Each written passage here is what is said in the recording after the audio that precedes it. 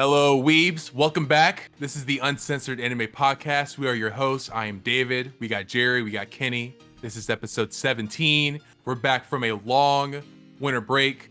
That was definitely needed. I believe we're happy to be back. When this episode airs, we will officially have been off for 4 straight weeks, but we're back in it. I think with this, we probably go back to weekly like we had done for the previous 16 weeks when we did the show. So we should be back in the game after this, right, boys? Yeah. Yep. Maybe have some actual guest stars on. No, I'm just... Well, we've had guest that stars. Jade? I know Was one that of Jade? our biggest issues like during the holidays was we legitimately had 3 other people that we attempted to have on the show, and a lot of scheduling conflicts, just issues. And I should have guessed it was literally between Thanksgiving and Christmas that we were trying to schedule all this. So Tough like time. it was really not the best time for most people, including us. So, I mean, it's our fault a little bit, but hopefully we get those 3 people worked into the schedule this semester, potentially. One did have some tech issues that might not make it happen for him, unfortunately, but the other 2 should be able to do it some point this season, or half a season. I say we're still in season 1. I don't know how fucking podcasts work, honestly. You just kind of, I see some people that are like, oh, podcast season 1, episode 967. And I'm like, I don't know what the fuck that means. You're like, that sounds like you have never not had any season. Right, yeah, why call it season 1 still? I'm not sure what you're talking about. It's a very long season. But yeah, hopefully we get them on in the next soon. We'll get them on soon. Yeah, eventually. Eventually. Yeah. So, David, what are we on about tonight, huh? So we're going to talk for 2 hours straight about chapter 1000 of One Piece by the amazing Goda Sensei. What do you guys think about it? Is anyone you guys want to start? Yeah, I guess we have to. I mean, okay, Yeah. so obviously, if you're in the comments, if you're listening at home, if you're a One Piece fan and you haven't read it yet, go read chapter 1000 before you listen to this. We're going to spoil the hell out of it. I mean, you just have to be prepped for that with this sort of episode. If you've never watched or read any One Piece, I think you could probably make it through this discussion. And while you might get some spoilers, you may not be able to really connect the dots if you don't know anything about One Piece. So you could probably bail, or you could probably listen to this episode through and then go watch One Piece afterwards, because you're going to be like, holy shit, that sounds really interesting. And then go watch it. But honestly, by the time you get to chapter 1000, you will have long forgotten this conversation. You would be like, what the fuck did they talk about? I have no idea. Arlong? You know what I mean? That you'd be so confused and concerned that I'm not sure that there would be much of an issue there. So feel free to listen along if you know nothing about One Piece. But certainly if you don't want to be spoiled and you're pretty caught up, or maybe you're an anime-only watcher, this would not be the best conversation for you, as the manga is still in the same arc that the anime is in. So this is pretty significant spoilers for anime-only watchers. And also pretty significant spoilers, obviously, if you're a manga reader and you haven't read 1000. But if you're a manga reader and you haven't read chapter 1000, what the fuck are you doing? Yeah, I don't know what. I think I'm surprised. Everybody's talking about it. I'm surprised Shonen Jump's website held up on that day. I mean, I don't think it ever crashed, to my knowledge. No, but I had no problems. I'm just surprised that it held up, because I assume traffic was heavy as hell. It was trending on Twitter. The post of the chapter is now like one of the most awarded posts on Reddit of all time. Did you guys hear this? So No, I didn't. The post of the chapter's release, you know how like Reddit has awards now? You can like give things gold and shit. Yeah. Well, I think they've always had it, but now it's like more prevalent. They're like, blah, blah, blah. The chapter thread is like the 5th most awarded thread on Reddit of all time or something. Which is pretty impressive. And yeah, like I said, trending on Twitter. The chapter obviously was monumental. There's very few manga that have 1000 weekly chapters that have been released. And obviously we're coming up on One Piece's 25th anniversary in the next, I believe in the next 2 years. Will put us at 25 years of continualized serialization, which is ridiculous to think about in the long run. 25 years of pretty much almost the entirety of our existences. One Piece has been being serialized weekly. One guy has been sitting in Japan writing this shit for 25 years straight, every single week. And Crazy. 10 years ago, it was not as big a deal as it is today. It was certainly a big deal. 15 years ago, it was almost, I would say, weakest of the big three in some ways, and now it is incomparable and one of the largest just industry largest things in the anime and manga world. It's almost impossible to think of anime without thinking of One Piece at this point, which is very interesting to think about, because it's not that there's not other anime that have had the same longevity or the same, there's a couple of other ones, right? Sazai-san, Doraemon, Kochikame. There are tons of other series that have reached these sorts of milestones, but never in the amount of like international acclaim. Obviously, no one touches it in sales. One Piece eclipsed Dragon Ball a couple years back, and it never turned back. I mean, Dragon Ball may never catch back up. And yeah, now we are in this, and we all read chapter 1000. Yeah. I read it right when it dropped. I had to. Same. So let me just tell you, okay? She's joining the crew, guys. Yamato is for sure joining the crew. I think she's in. Like I think so too. I hope she does. I like her character. Yeah, I think crew proper. She's fully joining the crew. Okay, so she's clearly a foil for Odin, right? So, Odin's character, we know, rode with Roger from Wano to Laugh-Tale, and then was dropped back off at Wano afterwards, right? I don't think that I mean, I think some people might consider Odin a member of Roger's crew or a member of Whitebeard's crew to an extent. He kind of sailed with both of them. I think that's what Yamato is, though. Like, to me, like, Yamato is going to ride with them for some extended period. I think, unless he dies in Wano, which I think is not out of the question or out of the possibility. I haven't ruled that out yet. But Luffy? No, Luffy's gonna die? Yamato could die. Yamato's joining the crew. I think Yamato could die. You heard it here first. I guess a guy. Yamato is a guy. Well, okay, Yeah, David, have you read about this? I'm behind. So here's the deal. So Yamato, in their official translations, they're using he/him pronouns. Okay, and that's because of the way that Oda is writing it, supposedly in Japanese, with he/him pronouns. And the reasoning was given by Yamato just briefly in one chapter when he appeared, in that he claims to be a male and that he is Odin. He believes himself to be Odin. Oh, I see.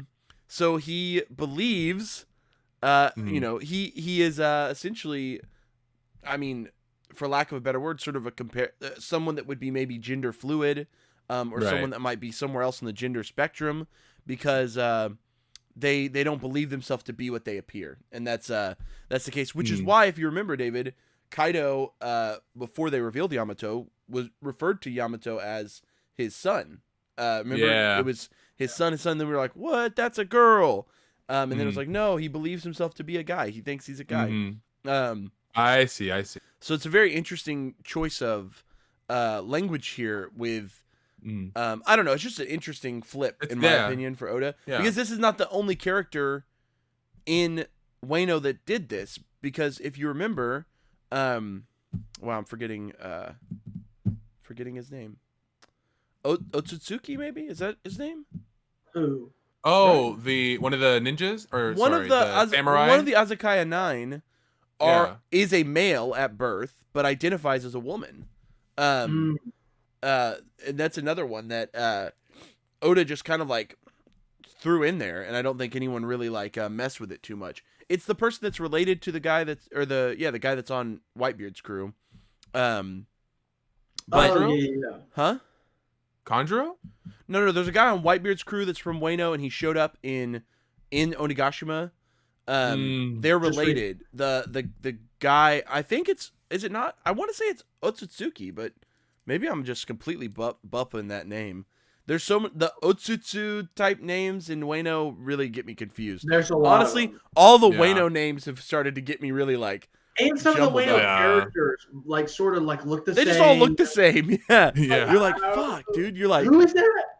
Except for fucking Yasui. You know who Yasui is, guys. And the worst part is that like the prostitute is that Mhm. she had a name, but actually she was the other girl, which was Odin's daughter. And so, like, Right.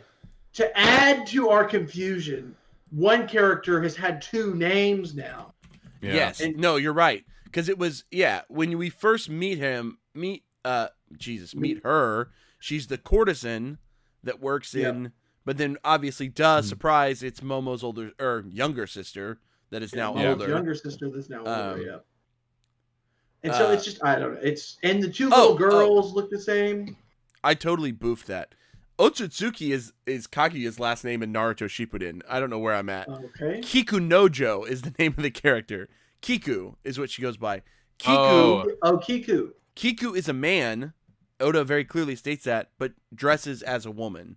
Mm. And that's like a part of their character as well. Very cool. I think that representation in anime is cool. Yeah. I think it's interesting, especially because Oda has just always gotten a lot of shit because of Kambaka Kingdom. Well, Kambaka Kingdom also. He just has maybe not been the best bastion of trans representation in gender fluidity in manga and anime is what I'm saying, right? The entire Kambaka Kingdom and essentially like Sanji's, he's a little like homophobic in some ways, but then there was this, Sanji went through a redemption arc, right? He got to live on Kambaka King. He got his, so I don't know. I think in early One Piece, Oda got a lot of crap for it. Maybe he has gotten redeemed in some ways. He's definitely worked hard to incorporate things into his story now. Because, again, he started this shit 25 years ago and almost 25 years ago. Public opinion and just the way I'm sure he's changed his perception and conceptualization of the way characters present themselves. So I really find it interesting that he has presented two, what I would consider complex characters, an opportunity to shine, that are both sort of on the spectrum of gender. Really cool conversation to be had around that. Yeah, but bottom line is Yamato's joining the crew for sure. They're getting on the boat, and they're going to be absolutely a part of the new crew. They're the 11th member. Now, we just got Jinbei, and now we're getting Yamato. I disagree. I see Yamato as a temporary member. You know what I mean? No, full-time member. No, I see Yamato as a Yamato ain't no Vivi, bro. Right, like Law is not a member of the crew, but Law has been sailing on the Straw Hat Pirates ship for a long time. Vivi is but he'll still sail with them though. Right. I think Law is going to join the fleet. I think. Well, certainly. I think at the end of the series, Law is going to be a part of the Grand Fleet. We already have so many members of the Grand Fleet from Dressrosa alone. And then arguably Beje is probably going to sail with them, right? Yeah. From Whole Cake. I mean, I don't and see then what we got to see what happens with Kid. And I fully believe that there's going to be a Mink fleet as well. I think, and people are going to give me shit for this because people want Carrot to join the crew. I think Carrot is going to lead a Mink crew. Right. I think she's going to lead her own sailing ship of minks that's going to be their own pirate. I think she has her own intentions. I don't think she has any intention of being on the Straw Hats. No, I don't think so either. And people are like, nah, Carrot, nah. I think Carrot has every intention of being her own fleet of minks that will travel and finally get to see the world, that sort of thing. I think that would be really cool to have her as this sort of mink like ambassador. Yeah, I think that'd be dope. Yeah. Let me ask you guys. Now that I think we're fully into this battle portion, will any of the Royal Straw Hat Fleet show up now? I mean, the island's out of the water, right? But it's not impossible to get, because I think that they are still a little outgunned. Like the whole Izakaya 9 are out of commission. Right? Yeah, because they are, as far as we see in Chapter 1000, they seem to all be down. Yeah, I mean, and Law already teleported them back into the main part of Onigashima, so out of the roof, assumingly so Chopper can take care of them. Right. Marco and Sanji are there to deal with Queen and King. King. Yep. Marco and Sanji are downstairs handling as well as the Toby Roppo are down there. And I mean, you've got Jinbei fighting Toby Roppo. You've got the Minks fighting Toby Roppo. You've got Drake fighting Toby Roppo down there. Yeah. Well, Drake's actually fighting Queen too. Yeah, I think they're a little outgunned. Because I mean, down in the main part, you've got Hawkins, Apu, Queen, King, the rest of the Toby Roppo, and then obviously just the confounding army. Although Queen just kind of like murders his own people, which is frustrating. Yeah. Queen's an interesting. Yeah. Queen's an interesting animal. Don't really get the intentions there. Fucking Prospero is down there too, right? Who's that? Wait, Charlotte... I thought Marco took care of him. Did he take? I can't remember if Prospero made it. He's Marco down. Was beating ass, bro. I couldn't remember. Well, Marco was also holding off King and Queen by himself. Yeah, in chapter 1000, you see his ass. You see his ass beast off both of them, and I said, okay, Marco. Remember when Ace said 999, bro? Yeah. They both of them were like, "We'll go with you, Ace," and then he was like, "Oh, well, then I think we're strong enough. Then yeah, we're already ready." I do think that it's very interesting. The I've liked in 999 and in 1000 the Ace flashback that we've kind of gotten here. Both the clips of him on Whitebeard's ship were really cool. Just sort of making this decision like, oh, I want to go to Wayno, I'm going to go take down Kaido, blah, blah, blah, blah.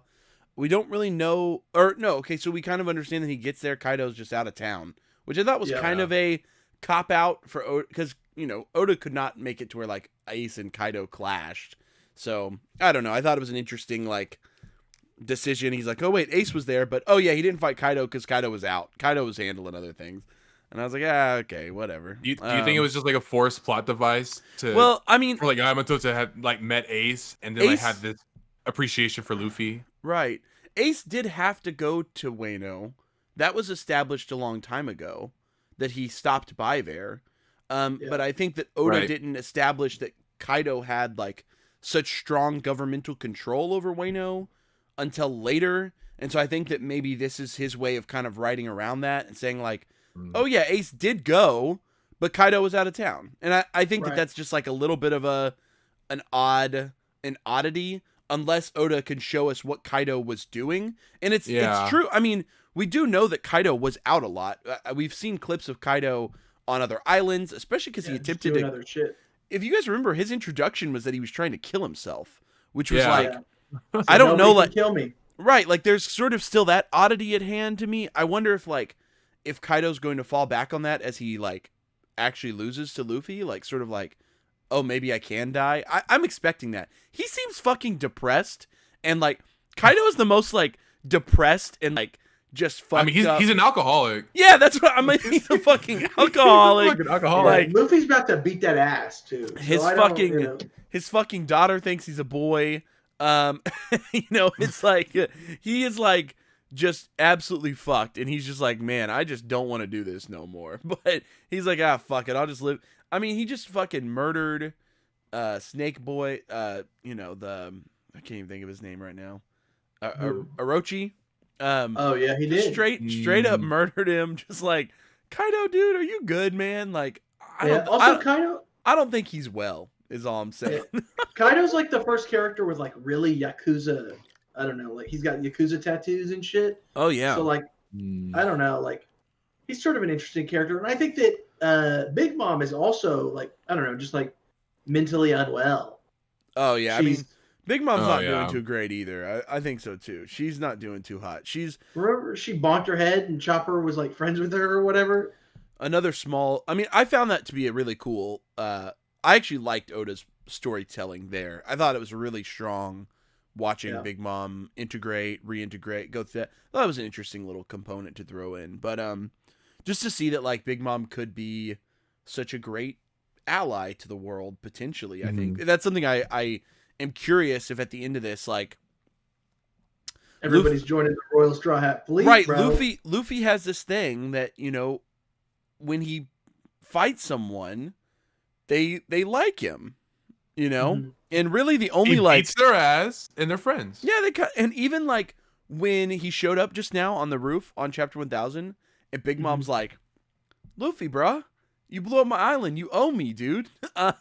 She was very like jovial in her reaction to him, despite him literally like coming through and like kicking her shit in. And it's like she seems much more like attuned to what Luffy's doing, and even in some ways maybe I love, and yeah, I think that Kaido and her are like super drunk, and I think that's sort of implied right now that they're both like actually alcohol, like under the influence of alcohol, because they were partying like heavy before all this. But it's still funny just to see them being very like jovial. Kaido and Big Mom are very menacing villains, but they're not in the same way that like Blackbeard is or like Doflamingo was, right? Like, I see some like, and I think letting Big Mom like hang out with the Straw Hats for a part of Wano has helped to like create this image that they could both maybe not shift sides completely, but be seen as, as not good presences, but not against Luffy at this point in time. If that makes sense. And there's no Navy representative right now currently like on Wano. So like before, that's true. Before it seems like whenever Luffy would beat someone, they would get arrested. And I think that whenever Luffy wins, like that's it. Like nobody's gonna come arrest these people. Right. Nobody's gonna come take Kaido and Big Mom to jail. Like I don't even know if they could do that. Yeah, could you? Yeah. Is the Navy powerful enough to accomplish that? Yeah. So that's why I think Oda's giving us a new out. They'll get carried off and they'll go relax and chill, and then they'll come back. And I don't think they'll be. I think that they both are characters that Oda has played with enough that I would not be upset narratively if both characters didn't exactly like flip, but it became less as a like direct antagonist, especially because we're leading up to the fact that like Blackbeard is the main antagonist of this story. Like that motherfucker's evil. Like you know, he got 2 fruits. Like, that man is evil, and he got 2 fruits. Luffy's definitely getting the second fruit, right? Like, I don't know, man. That would be crazy. That'd blow my mind if that were. I mean, he basically does with his like Fire Fist. Gear 2 and Gear 3. He's like basically has Ace's power. I think the next step for Luffy is not Gear 4 or not Gear 5. I think he's gonna awaken his Devil Fruit. Oh yeah. I think that makes the most sense to me. He's gonna start turning things into rubber. Right. He's gonna start bouncing shit off shit. You know what I mean? Like he already kind of has like with when he's in Gear 4, he's got that Colvarin move where he can bounce off the air. But I just imagine things where he can like, stomp the ground and it'll rubber underneath him or some shit. And he can fucking do this uppercut him. Move that I really remember specifically from Mucha Lucha. He's gonna do the ricochet pinball attack. Polarizing pinball. Yeah. Oh shit! Shut up. Ricochet. One hit KO. One hit KO. Right. I remember how he used to do it, man. Right. So Chapter 1000 did a couple things that I really just loved, and like Oda didn't. I feel like he did feel a bit of a, like he had to do something epic in Chapter 1000. It didn't feel that forced to me though. And it doesn't feel like, I feel like Chapter 1012 is going to be like the actual most epic chapter. You know what I mean? Like Oda has to let his story progress naturally. And I feel like he wasn't just going to jump ship to like make 1000 badass. Like he was still going to let it just play out naturally. But a couple really sick moments happened right in Chapter 1000 that I think are worth noting. Obviously, the Luffy Shunpo. Oh, sorry. Go on, sorry. Yes. Well, that's the David. Boom. the punch, dude. I know that he gonna knock the color out of Kaido when that shit's animated. Oh yeah. He gonna punch the color out of him. Will it be episode 1000? It's gonna be dangerously close, Kenny. They're like almost right on par right now, which is kind of annoying, but it's gonna be dangerously close. If they may make it on purpose, episode 1000. But no, so the first moment, right, that this chapter opens with everyone getting to the roof. That's the first thing you see, right? And that's dope. And then it clips away before we actually see them on the roof for this moment with Yamato and Momo, where Momo is still trying to understand. She's got his dad's logbook now, which I think is really cool. I'm really curious what that's going to open up for Momo. I assume that we're going to leave Momo on Wano, by the way. That's my theory. My theory is that when this arc concludes, Momo will become the rightful heir and be left on Wano to look after it, probably with the Akazaya 9 as his retainers as well. Right. I do think I'm surprised one of the 9 haven't died yet, but I have a suspicion one might. I think that would be interesting. I hope it's not Kinemon, because I think Kinemon's amazing. But right, so we see this flashback that is really just this lead up to like Ace claims to have predicted, Odin / Ace, that the new generation will take down Kaido, and then boom, you get that flash of like the fucking double page spread that made everybody nut this week. Where the 5 worst generation members are fucking standing across from Kaido and Big Mom. And you're like, oh, and Kaido's like, so this man thinks he's gonna be Pirate King. And as he's like fucking messing with him, Luffy's just walking forward, just like walking right by his ass. I thought that was dope. That's gonna look so cool animated, by the way. As long as Toei doesn't drop the ball, that scene could be dope. He walks right by him and goes straight to Kinemon. And this is the moment that fucked me up, dude. When he looks at Kinemon, and Kinemon's, got his ass beat, and Kinemon's like, dude, I'm dying, and I'm gonna go to the afterlife, and I won't have anything to show Odin. Like, we didn't do anything, we fucked up. And Luffy was like, I'll put what did I think Kinemon said something like, will you put Wano on your back? And Luffy was like, I'm about to put all Wano on my back, boy. I do it for my friend. Yeah. And that whole just the Kinemon's like, yeah. Then he dirty cried. Oda loves a good dirty cry. Yeah, my Nakama, bro. That's what he said, bro. It said friend on the translation, but he said Nakama. My Nakama, bro. Oh yeah. Yeah. Okay, so then you get the very quick action sequence of Luffy says, Law, get them out of here. Boom, they're gone. Kaido swings his club. Luffy dodges that shit in a hot split second. He jumps up in the air. He goes gear fucking 3 and boofs out some sort of new combo attack of his new hockey. The internal explosion hocky, essentially. I thought he's done that move before. Red Rock? I thought he's done that one. No, he did Red Hawk. Right. It is an evolution of that move to introduce the hockey he learned in he was practicing the hockey with Hyogoro. I believe this integrates that new hockey, because when he first fought Kaido, if you remember, when Wano first started, the one thing he kept being confused about was like, my hockey isn't fucking working.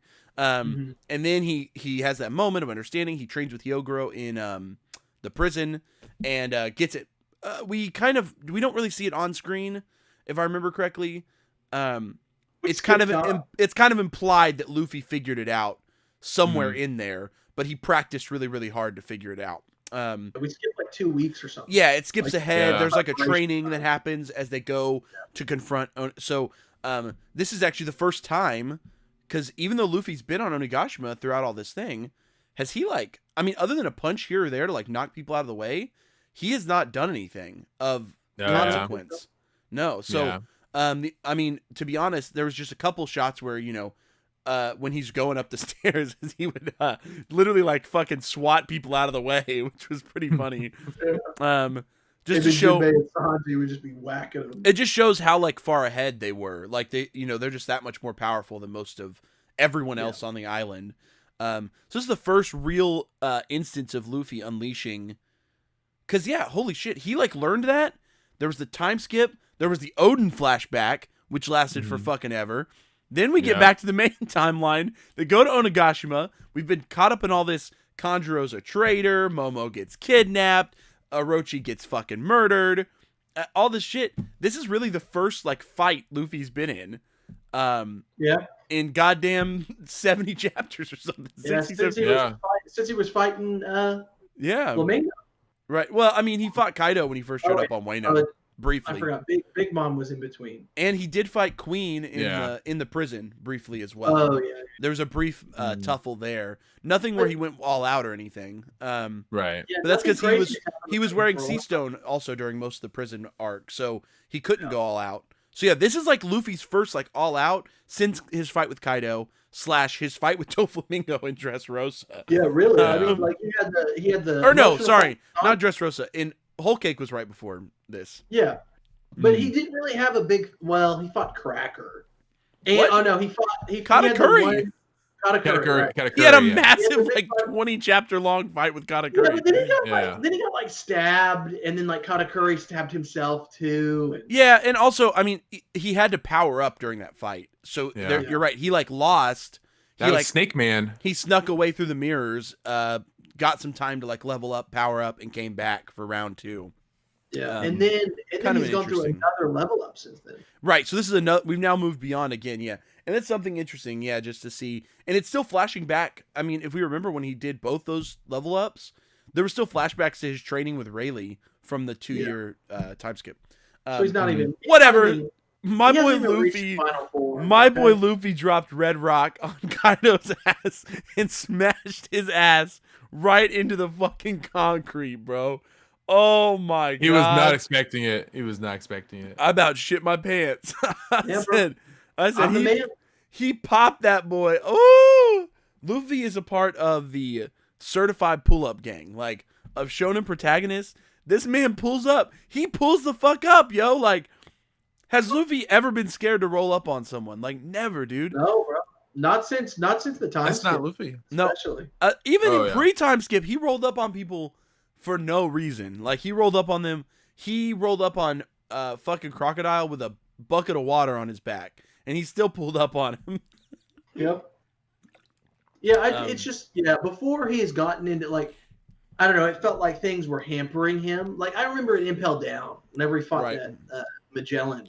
He got his ass whooped by Magellan. It was just like it was like weak, Like Luffy was certifiably weak, and now like the only time that Luffy is not battling the next bad guy is whenever he is running forward to get to them, and that's how it's been for like 3 arcs now. Yeah, like he's just running forward to fight the next big bad guy. It is interesting because Oda does something with Luffy that a lot of shonen won't do, and that's that he's just never been afraid to like let Luffy just like get obliterated. Like Luffy loses all the fucking time, and I think that's part of what makes him such a like. It just makes him such a versatile shonen protagonist, because most of the other shonen protags that you can name, even if they get pushed to their limits or to their rope, generally they save the day in the end, right? Like, although Deku taps into 100%, or you know what I mean? Like, there's always some turnaround moment, or someone shows up to save their life, but Luffy just, he just loses all the time. Like, he showed up to Wano and then just like lost to Kaido. Like literally just got his ass whooped. And then like went to jail. Went to jail. And that's just Oda just being unafraid to just be like, my hero can lose. Like my hero can cry and feel defeat and have to pull himself back up and work through that and learn how to learn from defeat and learn from failure, which is something that most shonen protagonists just don't do. They don't ever fail, so they don't have to ever learn from it. They just always, Deus Ex Machina their way through it. I mean, they plot hacks right through it. I would say there's one manga author that does a really good job of having his characters fail. Who? And that's Yoshihiro Togashi. You're not wrong. Gon loses a lot. Like, I would say that Gon loses more often than he wins. You're not wrong. Togashi's kind of a good... He's just too good at what he does. And Yusuke. I mean, look at Yusuke. Yusuke gets his ass beat all the time. David, did you ever watch all Hunter x Hunter? You did, right? I've seen all of Hunter, yeah. Oh, okay. I was like, fuck. I'm about to say, I could count on my hand how many times Gon like fully wins. Yeah, he wins at Togashi, the end of Greed Island. I mean, you got to remember that Oda is definitely inspired by Togashi. They're kind of contemporaries, but Togashi kind of predates him a little bit.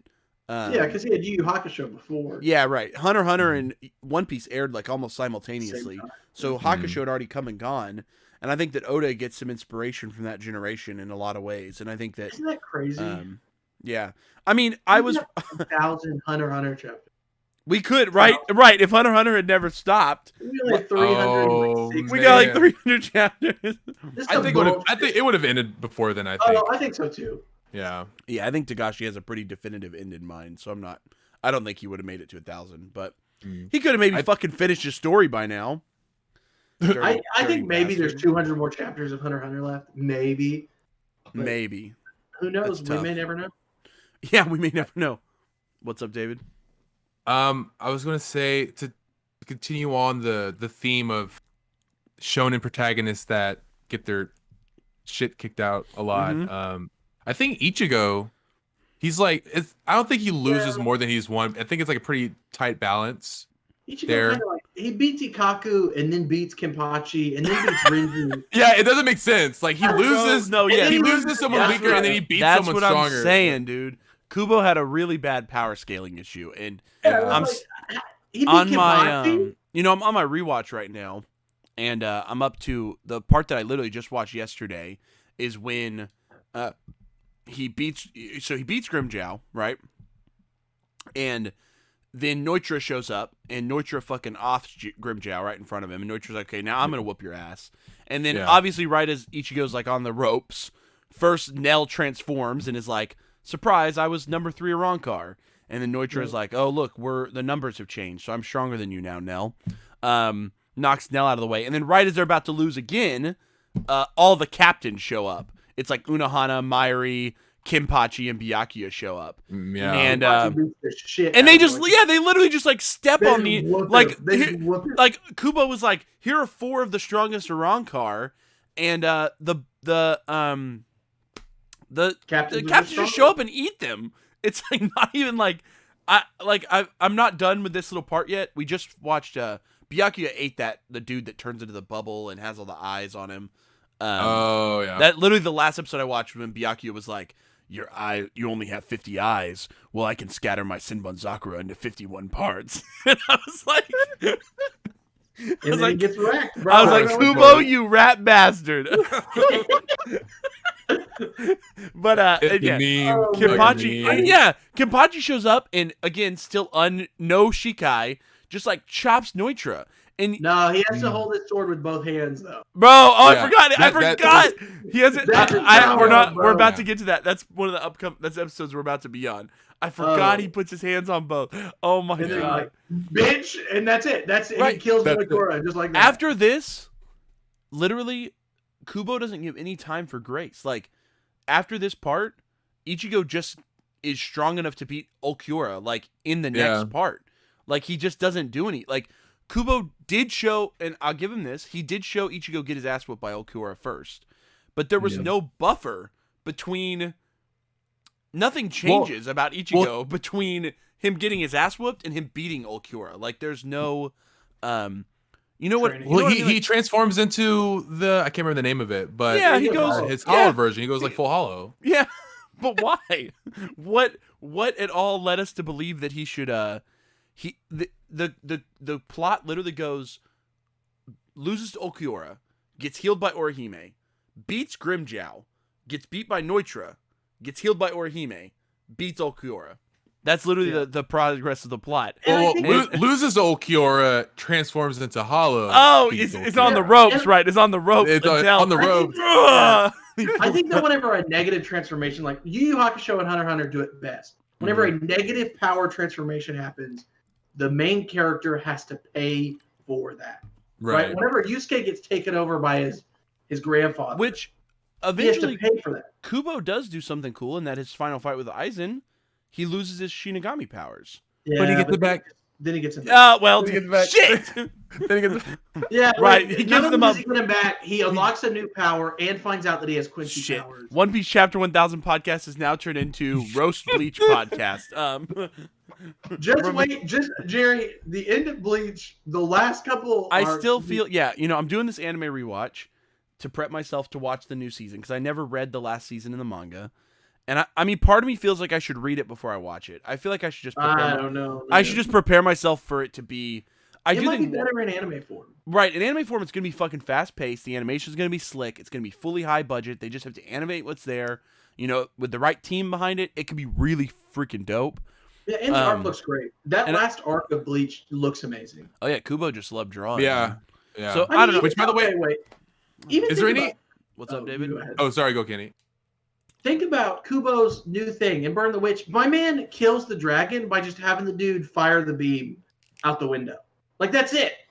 They kill Cinderella by just firing the beam, and that's it. Like, they're like, ah, shit, we're fucked. And then it's just like, beep. And that's it. That's the end of the... And they're like... God dang. Like, the dude... Power scale returns. Yeah, Bongo summons the sword, and then the dude shoots the bullet out of the window, and that's it. That's the end of the movie. Listen, our man Kubo is not the best at power scaling. That's just not his. It's not his forte. I mean, he's really not even a great. He's not a great storyteller to begin with. Art is so. He's a beautiful good. artist. But the art though. So good. I think the fight scenes, the combat. He has great fight choreography, especially in art.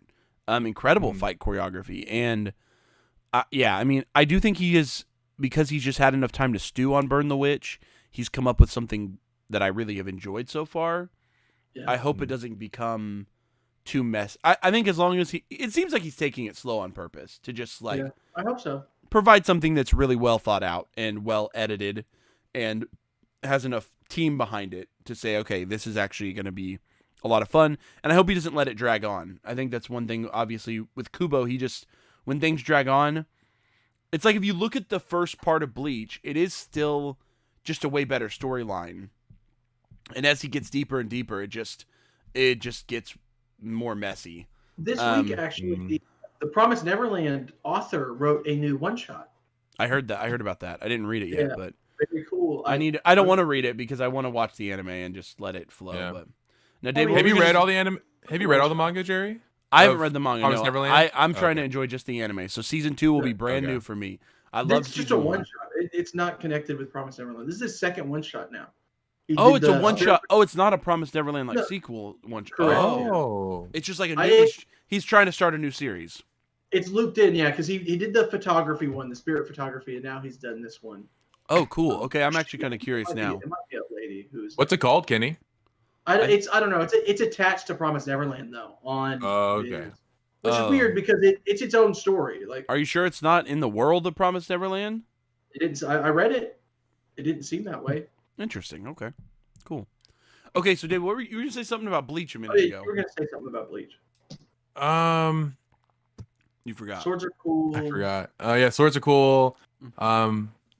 What was I going to say? Orihime's titties are huge. Yeah, they are. I think I brought up Bleach because we were talking about protagonists that lose and win, and right. I thought of Bleach and I thought of Attack on Titan because Eren gets his shit kicked in. Oh yeah, Eren does all the time. A lot. Yeah. Yeah. One of his I would say that he never wins. Eren has a lot of plot hacks though. That's why he lives through everything, and there's always someone protecting him. He just has a lot of plot armor that just protected him because it's like, oh, his body was mauled to death, but when he turns into a Titan, it all heals really fast. You know what I mean? Spoilers for Attack on Titan. Sorry, yeah. If you haven't seen, that's season 1, I think, the end of season 1. Yeah, it's like episode 4 or 5. Yeah. So, but you know what I mean? Like those, Hajime Isayama. I think that Isayama is one of the few people that, as he went on, his story got better. I think that he started rough, and he got rougher, and he slowly salvaged it and made something really cool. I think that, and I don't know how much of what he's doing in the end game of Attack on Titan was planned out from the beginning. I'm not sure, just because of the way that I've watched Titan, I'm not sure that he actually had it all planned out, but he has worked it in very well. I won't spoil anything for you, David, but season 4 has been a banger. Season 4, the anime subreddit's been very good. It's just cooming. It's all crazy over. because season 1 of Attack on Titan standalone, cooming. It's a Twitch thing. Okay. So what? That's I know. Funny, weird. That's It's funny. It's funny. Season 1 of Attack on Titan, good shit. It's good shit. It's not super complex. Season 2 of Attack on Titan, there's an attempt to add layers and levels of complexity that failed, in my opinion. I think that Isayama just didn't hit the mark all the time. It was it was too much. It was too weighty. He didn't really nail the tone. The shift was too abrupt. I think there was a lot of messiness. Season 3, it slowly cleaned itself back up. And I do think the anime has improved what happened in the manga. I think that the animation, the quality of it, the pacing has made... Titan is going to always be one of those things that I will always probably encourage someone to watch it, don't read it. I mean, it's not that Isayama is bad or anything. I just think that the anime has actually made the series better. With Studio? Yeah, I mean, Wit and Mappa now, jeez, what a fucking stellar team to take over your anime. I mean, to have Wit do 3 seasons and then Mappa conclude it for you, like, just incredible. But yeah, so near the end of season 3, it all starts to really... The layers that he tried to add in season 2 start to pay off, and by season 4, you are much more invested in the world of Attack on Titan, and I think that's where I can't compare it to anything else. I don't know a shonen that has gotten better with time. Time made it get better. Most shonen, after their 300 chapters, they just get worse. I mean, they just inarguably get worse. Well, Hunter x Hunter gets better every time. Maybe every new chapter I'm happy about. I think the Chimera Ant arc is the definitive best arc of Hunter x Hunter. I mean, there's just no question. Like, I think One Piece has gotten better. And One Piece, yeah. I mean, I think that some people might argue, like, right after Whitebeard, there was some messy period. But obviously, to me, like, Whole Cake and Wano. Whole Cake and Wano. I think Fishman Island is an okay arc. It's not the best. I think Whole Cake and Wano are 2 of the most sprawling, intricate, well-told. Dressrosa is an amazing read in the manga. I enjoyed watching the animated version, but I know the anime version really made people hate Dressrosa. Okay. Yeah. Because it just got... It's stretched out, right? The issue with Dressrosa in the anime, it's not that, like, Whole Cake had got the same treatment. It also became like a 1 chapter to 1 episode pacing. So, they kind of dealt with the same things. The issue was with Whole Cake, they brought the budget up, so the animation, the quality, and the extra content they were padding with felt more beneficial, it felt more worthwhile, and the art of the whole arc of Whole Cake is really well done. Dressrosa, for some reason, I don't know if people got fired. I believe, if I remember correctly, what happened is that Dragon Ball Super had started, and a lot of people that were working on One Piece got siphoned off to go work on Super. If I'm remembering correctly, this is the story. Someone in the same comments, studio, right? Correct me. Yeah, Toei does all this. I'm pretty sure what happened is that a lot of One Piece's team that was working on this got pulled over, got stretched really thin. They were having to do a lot of work to save Super, make sure Super did really well. So One Piece suffered, and because of that, Dressrosa ended up with a lot of like dead shots. So like how like when an anime wants to save money, they'll draw a really nice picture and they'll just pan from one side of the picture to the other. For like 20 seconds, as an establishing shot, which is really just it's unnecessary padding. And Dressrosa really got stumped by those. So instead of what they did in Whole Cake, which is they like added a lot of what a lot of people are starting to call it is implied filler. So it's like, let's say Oda in the manga draws one panel where Sanji like kicks a small Whole Cake minion and like knocks him out, right? And then that's it. And then it like clips to the next part and like all the minions are dead and Sanji has completed his job, right? So the anime will take that and they'll say, okay, this is a great time to animate a full fight scene with Sanji and the minions, or add a little bit of action and maybe some tension there because clearly something happened.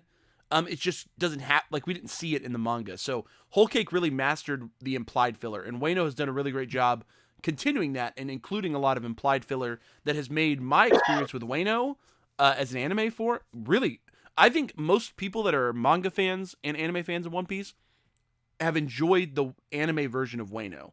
Now, some people might disagree with me. Wano, how do you guys say Wano? I've always said Wano. I feel like some people say I say Wano. I've heard people say Wano. Yeah. I say Wano. I feel like I'm going to get roasted in this podcast. No one's going to make it to... just read it, bro. I don't know. Yeah, I'm looking it up. I've always said Wano, but I do think some people say all sorts of stuff on it. But how do they beside say the it point, in the anime? I'm trying to think of how it would be pronounced in Japanese. It's probably pronounced Wano if I were to actually say it. It's probably pronounced Wano because Yeah. Wa is The a Japanese katakana symbol. Wano. Yeah, it's Wano. Yeah. Um, Wano. So it's probably Wano. So fuck me because I've been saying You're Wano this whole fucking it up. podcast. Wano, you goddamn fucking fake weed. Wano, I'm a fucking American. America, brother. America. Jeez. Me and my Wano friends. Y'all. Fake weed, bro. Sorry, Wano. I need Wano. to correct that, Wano. But yes, everyone's gonna roast me for the first 50 minutes. Nah. Wano has been a great arc in the anime. Don't you like manga? There's two reasons that have made Wano such a great arc in the anime. One is that despite the 1 chapter to 1 episode pacing, which we are still stuck with, despite that, the anime team has done a really great job extending scenes in a way that has felt natural, has felt comfortable, has felt almost like it's kind of like you just get like a little extra than the manga, right? Like as a manga reader, it's like I get to watch the anime and actually kind of enjoy it because there's just a little bit more spice. There's a little bit more fighting, a little more action, maybe some implied or some additional jokes added in, maybe even some a little, like let's say, I'm trying to think. I think the scene where Drake and Hawkins discover the Straw Hats in the bathhouse. It's an early Wano scene. Wano scene. It's an early Wano scene. And in the manga, I think they just sort of like show up. We get like one clip of them being noticed by the Straw Hats. Sanji is invisible. He helps them escape. And then they're like out the door. They were able to turn that into a full like sort of like a half battle scene. Lots of like comical moments. They added some duck and dive. Some like Hawkins and Drake kind of messing with people. Which most like, again, it's like stuff that probably happened, right? It's stuff that doesn't really change the character. Doesn't really change the plot. It's just kind of like fun additional building scenes that lets you to just kind of see the scene more, right?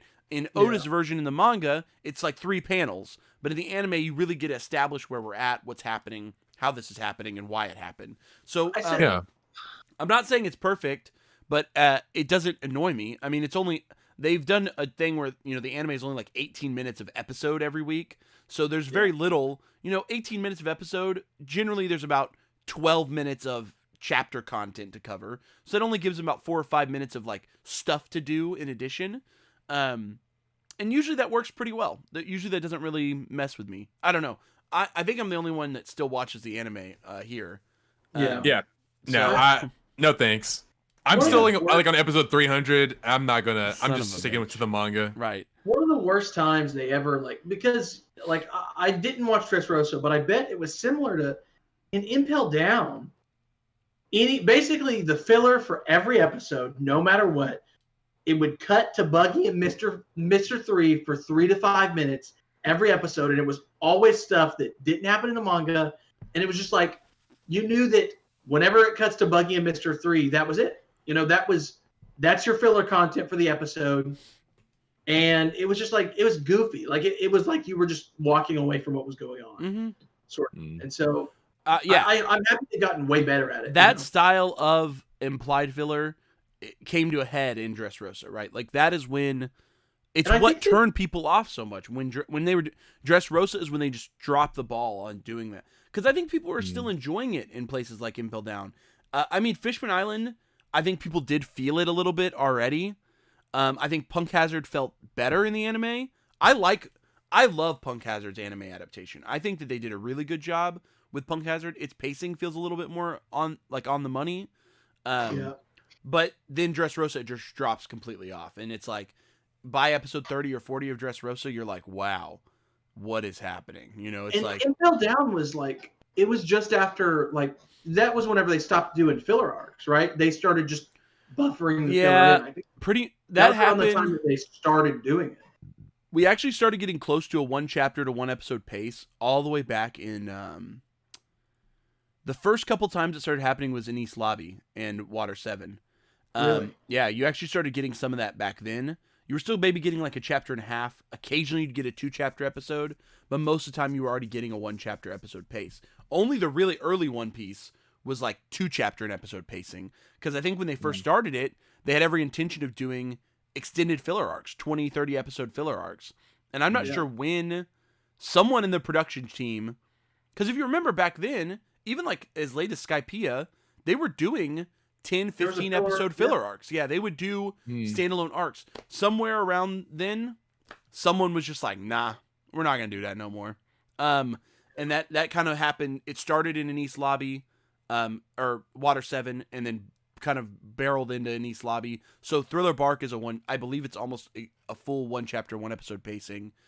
You still get like, One Piece, the anime still does do like 4 episode fillers in between arcs. It's like minor buffer periods that are usually like, the last couple were like movie tie-ins. So it was like, they did one for, the one that just came out. Was it Strong World? Is that what it was called? No, Jesus Christ. What was it called? One Piece movie Gold. I don't know. No, Gold, Z. It's one of those. Z, Gold, Strong World. No, those are older. It's whatever. Stampede. Stampede. Thank you. The latest one was a Stampede tie-in. The one before, I know they did a Strong World tie-in. They did do a Film Z tie-in. So you know what I mean? Like, those are the kind of what they do now, is like take little month breaks where they do sort of standalone movie style content. But they only really do it between major arcs. So like Wano has just been like pile drive through. I mean, 1 chapter an episode. But again, I have enjoyed watching it in the anime. I've really enjoyed it. I think that they've actually done a pretty good job maintaining that 1 chapter episode pace and not making it feel dull so far. Yeah. What's the lag? What do you mean? So like we'll say like the manga's God. a chapter 1,000. Like what manga is the anime on right now? The anime has maintained a 30 chapter gap intentionally for a long ass time. Okay. But there was a COVID-19 related delay in the middle of 2020. And so now the distance is almost 50 chapters. So it is interesting because they didn't change the pace after that. So like after the COVID-19 break, they just continued on as normal, 1 chapter an episode pacing. But now there's like a much larger gap in, cause One Piece, the manga, didn't really go on a COVID-19 break. Maybe we lost a chapter or 2 this year, but like, I think it was 2 chapters. The anime was like on hiatus for like a full, like, I mean, I want to say it was 2 or 3 months during 2020. So, we lost like a lot. So I don't know if they're going to, some people are suspecting that maybe they'll pick the pace up during the Odin flashback, intentionally, because the anime kind of dips in ratings when Luffy's not on screen. So maybe they'll try to pick the pace up to just barrel through that to get back to Luffy stuff. 1,000 on 1,000 too. Right. So right now it's really odd. The episode number is an episode in front of the chapter it's adapting. So like episode 956 adapted chapter 955. So like the anime episode numbers have now surpassed the chapters they're adapting. Oh, wow. So I do hope that with the Odin flashback, which should start like in a week or 2, I think we're about to hit it in the anime. I hope they just pick up the pace, do like 2 even if it's just a chapter and a half an episode, so that every episode is 3 chapters instead of 2. Every 2 episodes is 3 chapters instead of 2. I think that would be a fine pacing to just recatch back up. It wouldn't close the gap that much, but it would at least get us maybe closer to that like 30 to 35 chapter difference, and it would close the Odin arc up a little bit faster. And I think we would all enjoy the Odin arc more at a slightly upped pace, because then you don't have to worry about any implied filler or anything when you're messing with like the history of these characters. But I don't know. I'm also up in the air about it. The Odin arc also has a lot of lengthy like dialogue scenes. Yeah. It had a lot of exposition heavy. Exposition. Yeah. So I actually think that doing a chapter and episode pace will probably be fine if that's what they end up doing. It'll probably be fun to watch, is what I'm getting at.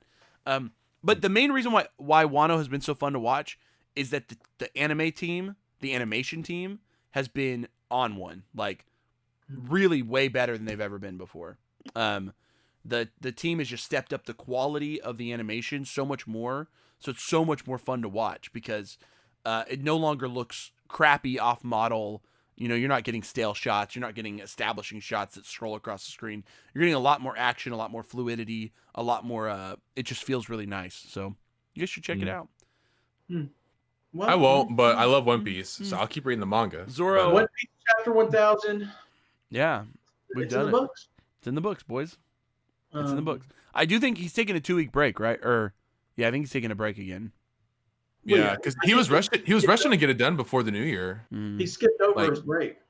Mm-hmm. He usually does one chapter. So a he month. won't have one next week, but then he'll have one the week after. So we'll get 1001 in mid to late January, which will be cool. Yeah, and he takes a chapter break every month, no matter what. Yeah, he pretty much only does 3 chapters a month all the time. That's kind of Oda's schedule right now.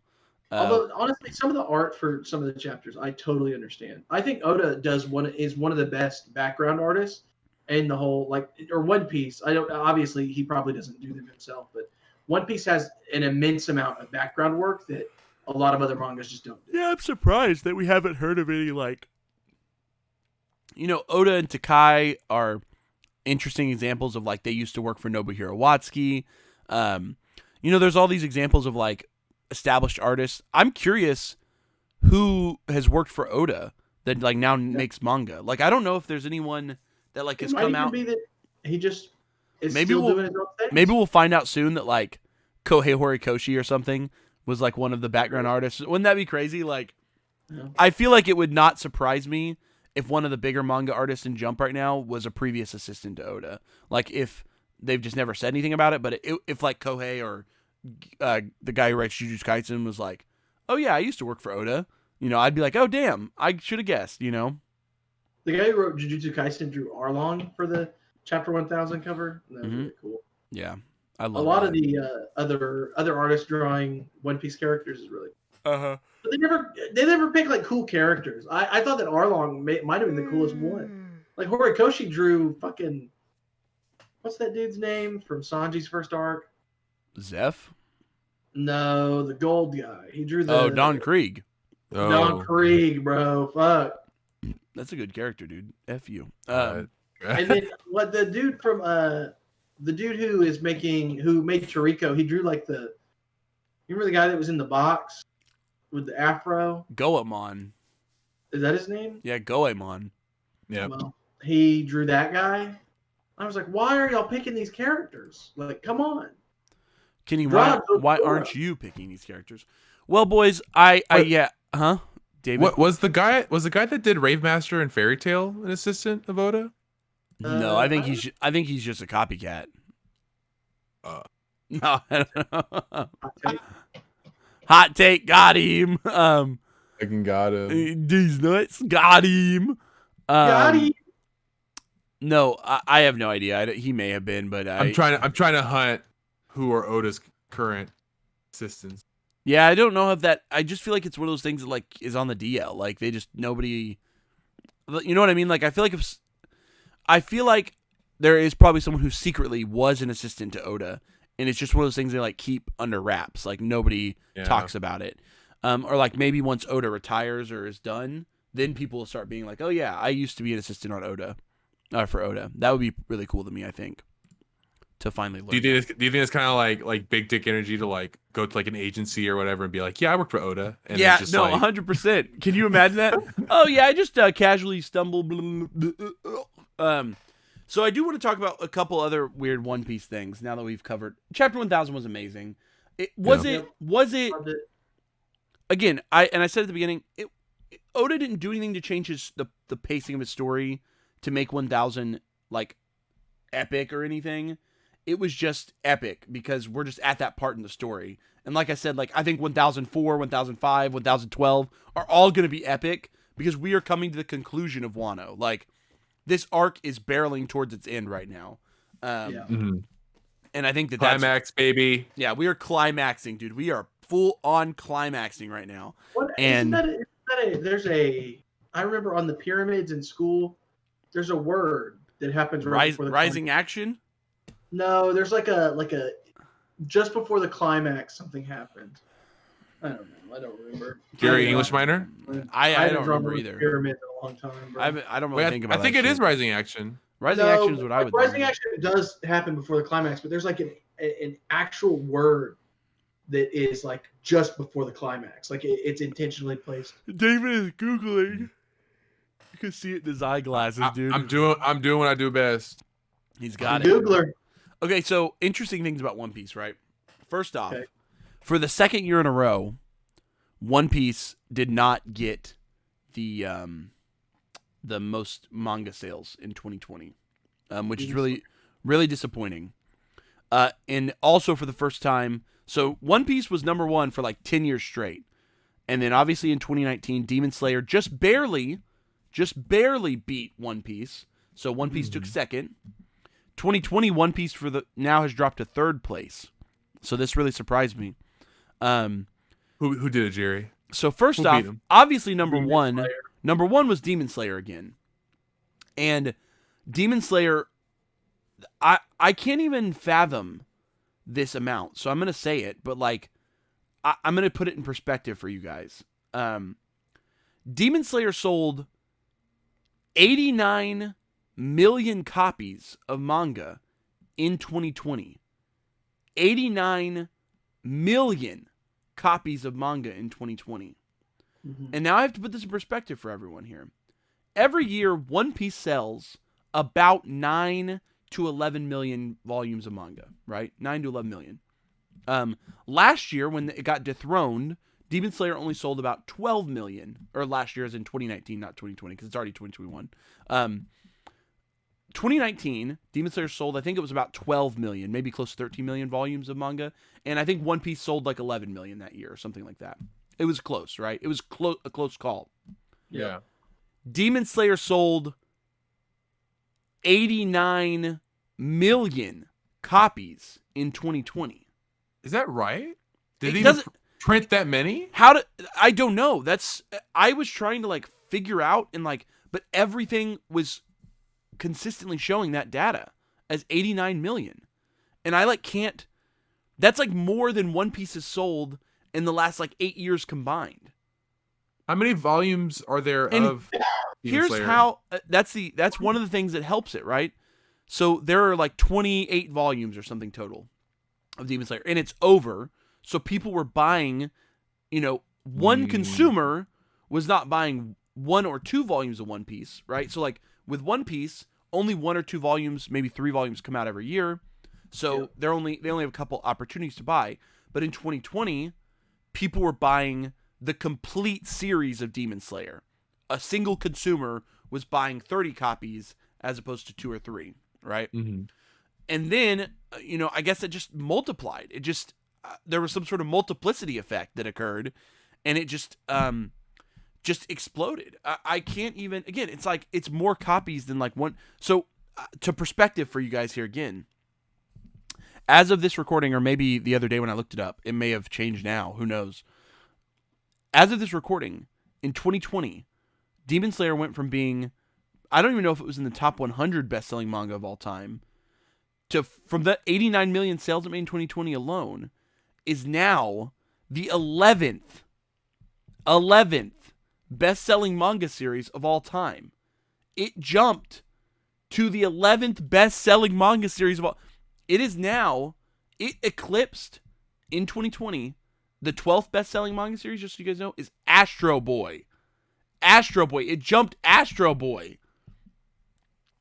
The 10th best-selling one, the one Demon Slayer is about to pass, guess what number 10 is?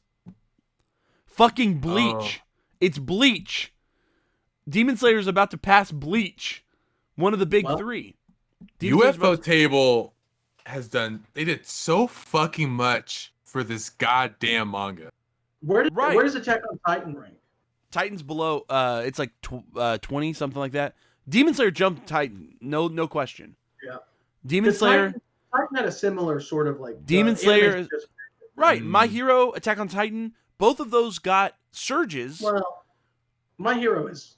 What the fuck is Demon Slayer?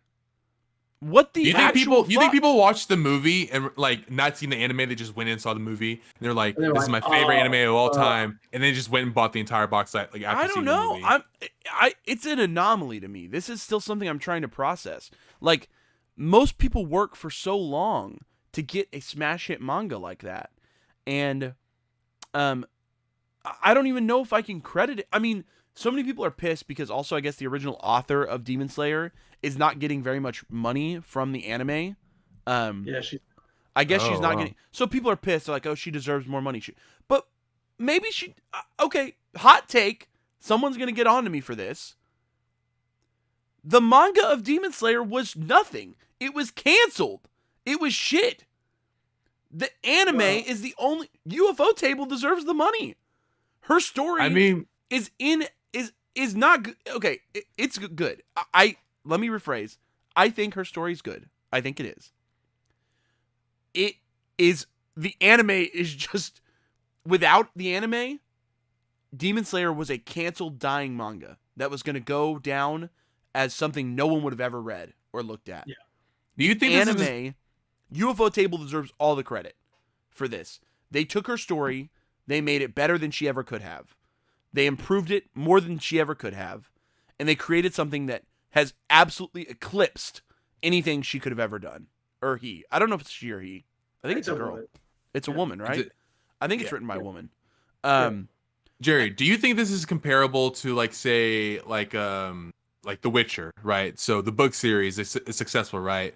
But the video game series, I don't know the comparison of book sales to video game sales. I think the game way outsells the book, if I remember correctly. So do you think is this kind of like a similar situation where you think, okay, the video game company, obviously they made the game, they didn't make the books, and it's not their source material, but they're making this own medium.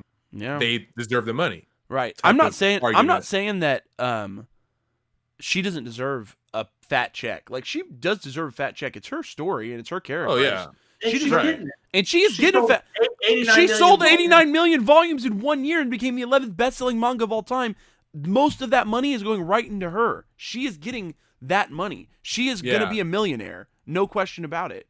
She's the manga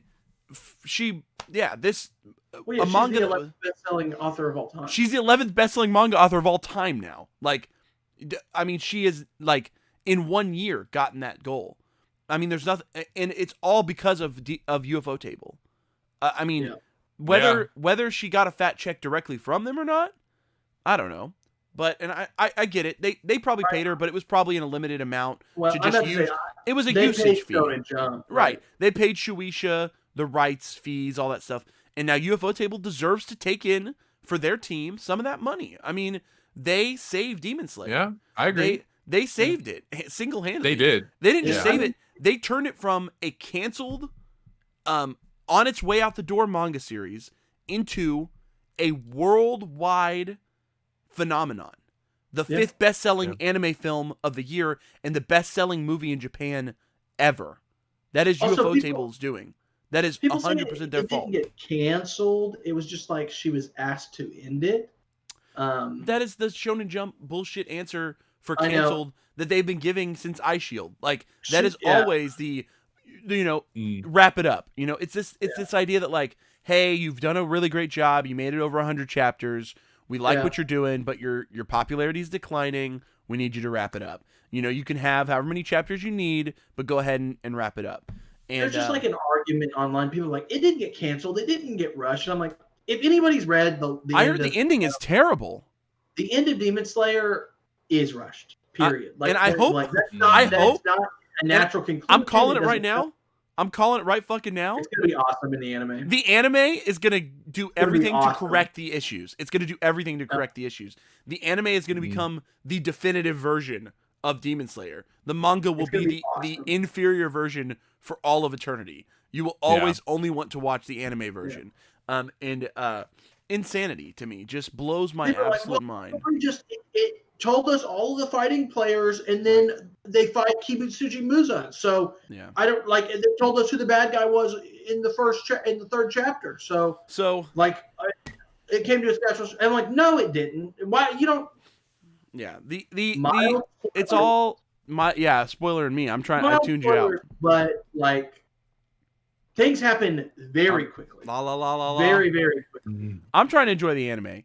I just can't. Awesome. I can't fathom what's going on with Demon Slayer. I can't put it into words. I also read that I guess the voice actors got paid a lump sum, based off their tenure in the industry. I think is what I was reading. So like, the more tenured you are in the anime industry, you get a fatter check. But obviously, the movie has made back way more. So UFO Table is just bringing in all those profits for themselves, not giving it back to the voice actors. Again, I don't know if that bothers me that much. Maybe I'm an asshole, but like, the people who deserve this money are the animation team, the animators. and the company that made this anime. The voice actors did a great job. I can't say that. I can't disagree. The author of the story, she did a good job. It's a good story. The reason why people are watching Demon Slayer is not because it's a good story or the voice actors are good. It's because it's fucking gorgeous. Animation. It's fucking gorgeous. And The animation studio. Even in Demon Slayer, The directors. The animators. Go back and watch YouTube videos about it. Whenever it came out, we were like, this is pretty cool. It's a cool Shonen Jump manga. As soon as episode 19 happened, right, everybody was like, what the fuck just happened? Yeah. I remember I was watching it thinking like, okay, episode 19. And when I hit it, I almost shit my pants. Yeah. I jumped out of my chair. And it's not like, again, it's not the story that was great. It's not the voice actors that nailed that scene. It was that the animators brought that shit to life. There was just the animators, the directors, whoever is the script writer who's putting the script on the page, those people deserve most of the credit for the success of Demon Slayer. Even if, it's like Witcher. I mean, Witcher was a great example, David. I'm trying to think of other examples. I mean, the Lord of the Rings movies, obviously the author of Lord of the Rings is dead, but the Lord of the Rings movies are maybe another example of another medium making way more money. But you know who gets credit for that? Fucking Peter Jackson. Yeah. Because it is his fault. Lord of the Rings movies wouldn't have been... What? People talk about it still. Like, Lord of the Rings was sort of that first step to the nerdy fantasy. Lord of the Rings question prior to 2003 in a trivia game is not as substantially answered as it would be now. Yeah. Because it's become a larger phenomenon because of Peter Jackson's movies. That's what I'm saying. We got to give Lord of the Rings credit to UFO Table because this Demon Slayer is not Demon Slayer. Demon Slayer is a canceled, on its way out, underselling, underperforming manga before UFO Table. UFO Table saved Demon Slayer, made it a massive success, created this woman's career. I'm not big, I hate that that's the case, but she's going to probably go on to write another very successful manga after this. I mean, no question about it. People are just too ready to see what she does next now because they want more of this world. And Kenny is gone. Late in the game. A late game for Kenny. Kenny shoots and he misses. Wait, but Jerry, if she... So this mangaka, if she goes and makes another story, do you think it would only be successful if UFO Table comes back and animates that as well? Because looking at the art, it's like the art's kind of mid. I do think that whatever she comes out with next, there's going to be a lot of eyes on it. And it's going to be very... people are going to be looking at it really hard. I mean, it's just like Samurai 8. I feel really bad about Samurai 8 because, Kishimoto had a lot of, hype to live up to. Yeah, it's a lot of pressure. And he fucking failed. I mean, just to be honest. He's now back. Bro, he's now back on Boruto. This motherfucker, he tried to write something new, and it was an absolute abysmal failure. And now he's back on Boruto, dude. He's over here. He just is pulling a Toriyama and just sticking to his guns. I mean, Toriyama, after years of trying other stuff or whatever, is just back writing Dragon Ball again. What kind of world? What world are we living in? But no, I mean, it just sucks because, she's gonna have a lot of stuff to live up to. If she nails it, there's certainly an opportunity there, though. If she really comes out the gate and gives us something great, it's going to be a smash hit, I think, whether UFO Table does it or not at that point. I think that she now has garnered... People went and bought the manga, obviously. I mean, at the end of the day, whether it matters or not, they went and bought the manga in droves. But it's blowing my mind that this is happening because One Piece... I mean, maybe I'm biased. One Piece is just... It's just better than Demon Slayer. I don't know. It's not a better anime, fine. But in manga, it is a better manga, in my opinion. And it always has been. Unfortunately, obviously, One Piece anime is wrecked and just all muddled through and whatnot. But the manga is just better. And I just can't... I can't fathom, why this is happening all the way. Because, I thought My Hero would have done something like this. I might get in trouble. I think My Hero's better than Demon Slayer. I like My Hero better than Demon Slayer. I like Jujutsu Kaisen better than Demon Slayer. to be honest. Yeah. I think Jujutsu Kaisen's power scaling is something that we haven't seen. And Like, I've only it's seen just so well done. You know what I mean? I've only seen 13 episodes of Jujutsu Kaisen. I like it better than Demon Slayer. I mean, I think overall I just enjoy it better. I think better character development, a better pacing, just better character moments and settings. I've really enjoyed it. Demon Slayer is actually pretty formulaic at its core. And episode 19 though.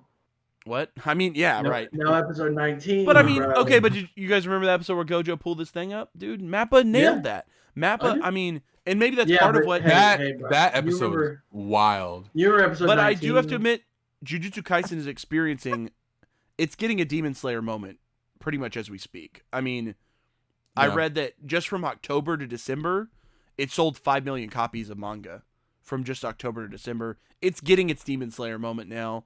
And I just continue to remember, like, poor Black Clover. Just I like Black Clover. I read it every week. Okay, poor Asta over here. Oh shit! Black Clover is like I forgot about Black Clover. Black Clover is like the perfect formulaic like bullshit. Black Clover is like my.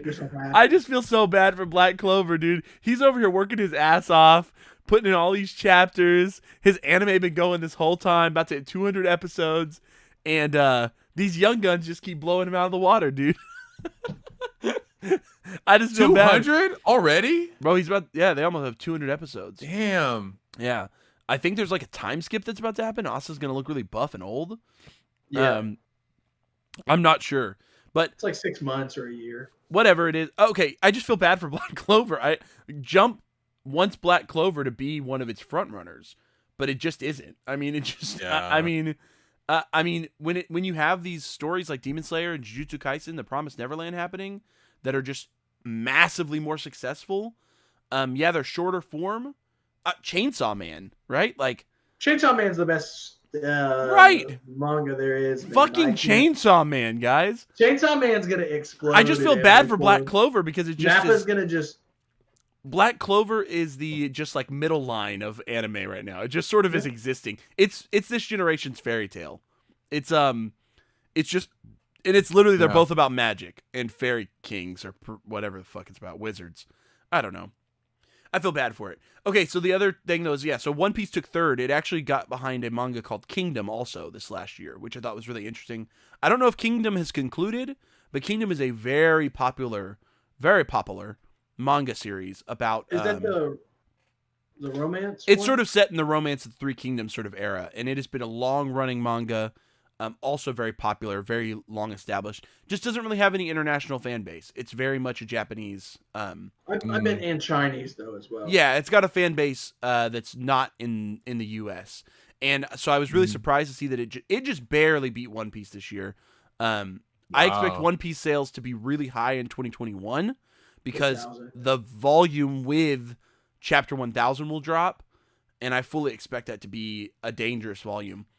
And so here's the other thing about One Piece. So there was this huge poll, sort of like, I think it was like a Japan-wide poll to try to decide like the best anime of something. It was some sort of really prestigious poll, and One Piece won. It took first place.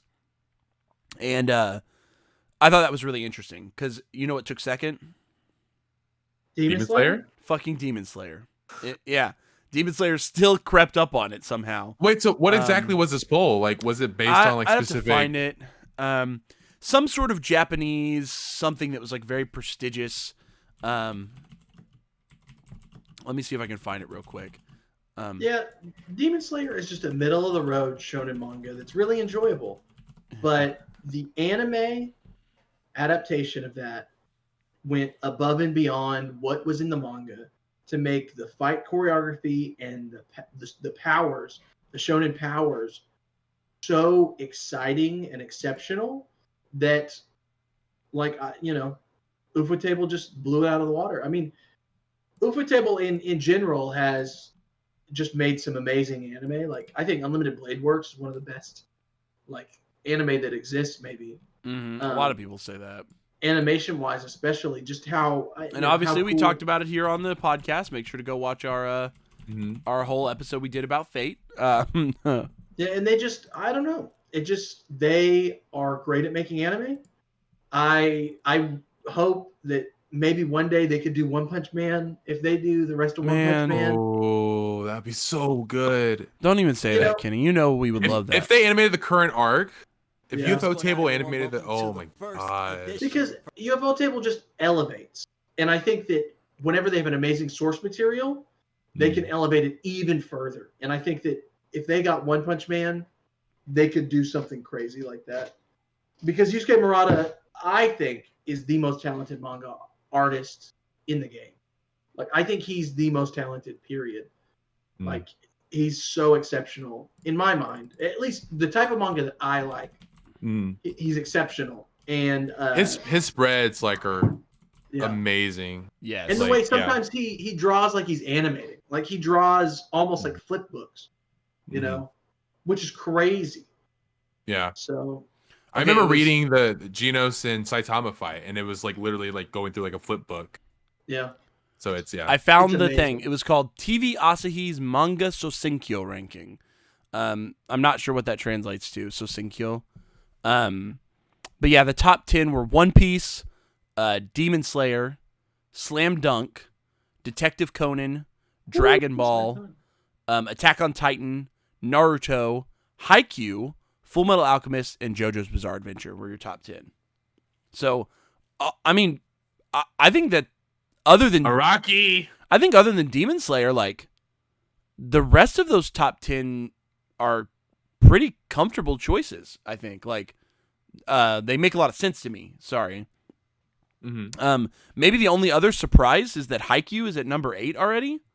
I love Haikyuu. I wonder if Demon Slayer and Haikyuu are in the top 10 only because they ended this year. You know what I mean? Like, absolutely. Are they writing their own finale and maybe they'll slowly move their way back down? Because like to see Haikyuu and Demon Slayer above Full Metal Alchemist just feels really odd to me. Like, I mean it's a recency thing. Like Full Metal Alchemist is just it's old.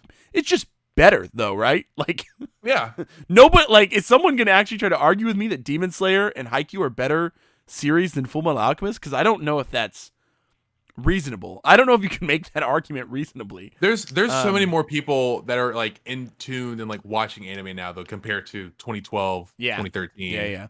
I do think the next 10 are actually kind of interesting as well. With some really interesting lineups coming into the next 10, because at 11 you get Hunter x Hunter. 12 you get Gintama, which I always forget how prestigious Gintama is as a comedy series. You know, I'd say, I mean, like, is there any other comedy manga that will ever live up to what like Gintama left behind? I mean, it just was going for so long, and it's just a very serious. And Dolphin?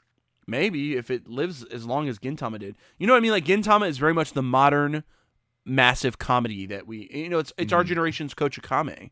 When you look at comedy manga, because Kochikame is clearly also still a massive thing that lasted for super long, but it just kind of in its last 10 years or so just kind of was no longer hitting with the fans, right? But Gintama at number 12, Kingdom at number 13. Again, it's just so popular. Another surprise, World Trigger at 14.